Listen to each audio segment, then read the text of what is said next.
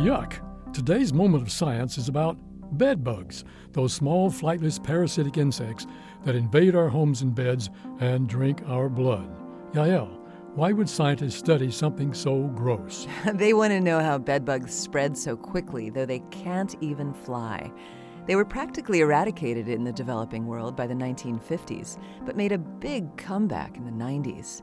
Researchers think this is because of lack of public awareness, changes in how pest professionals manage urban pests, and the expansion of cheap air travel that may allow them to spread by hitchhiking. That's silly. How could an insect figure out how to stow away on an airliner? British scientists published research showing that the insects could stow away on dirty laundry. So, how do scientists think the bugs execute this fiendish plan? It has to do with smell, Don.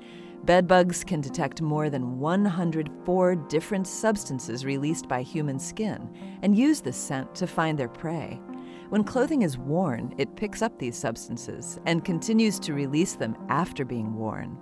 The researchers showed that bedbugs are attracted to dirty clothing, but not to clean, unworn clothing. Now I get it.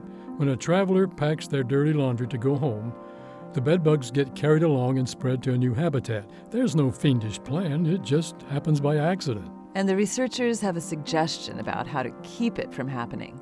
When you travel, keep dirty laundry in an airtight plastic bag so the smell won't attract the bugs.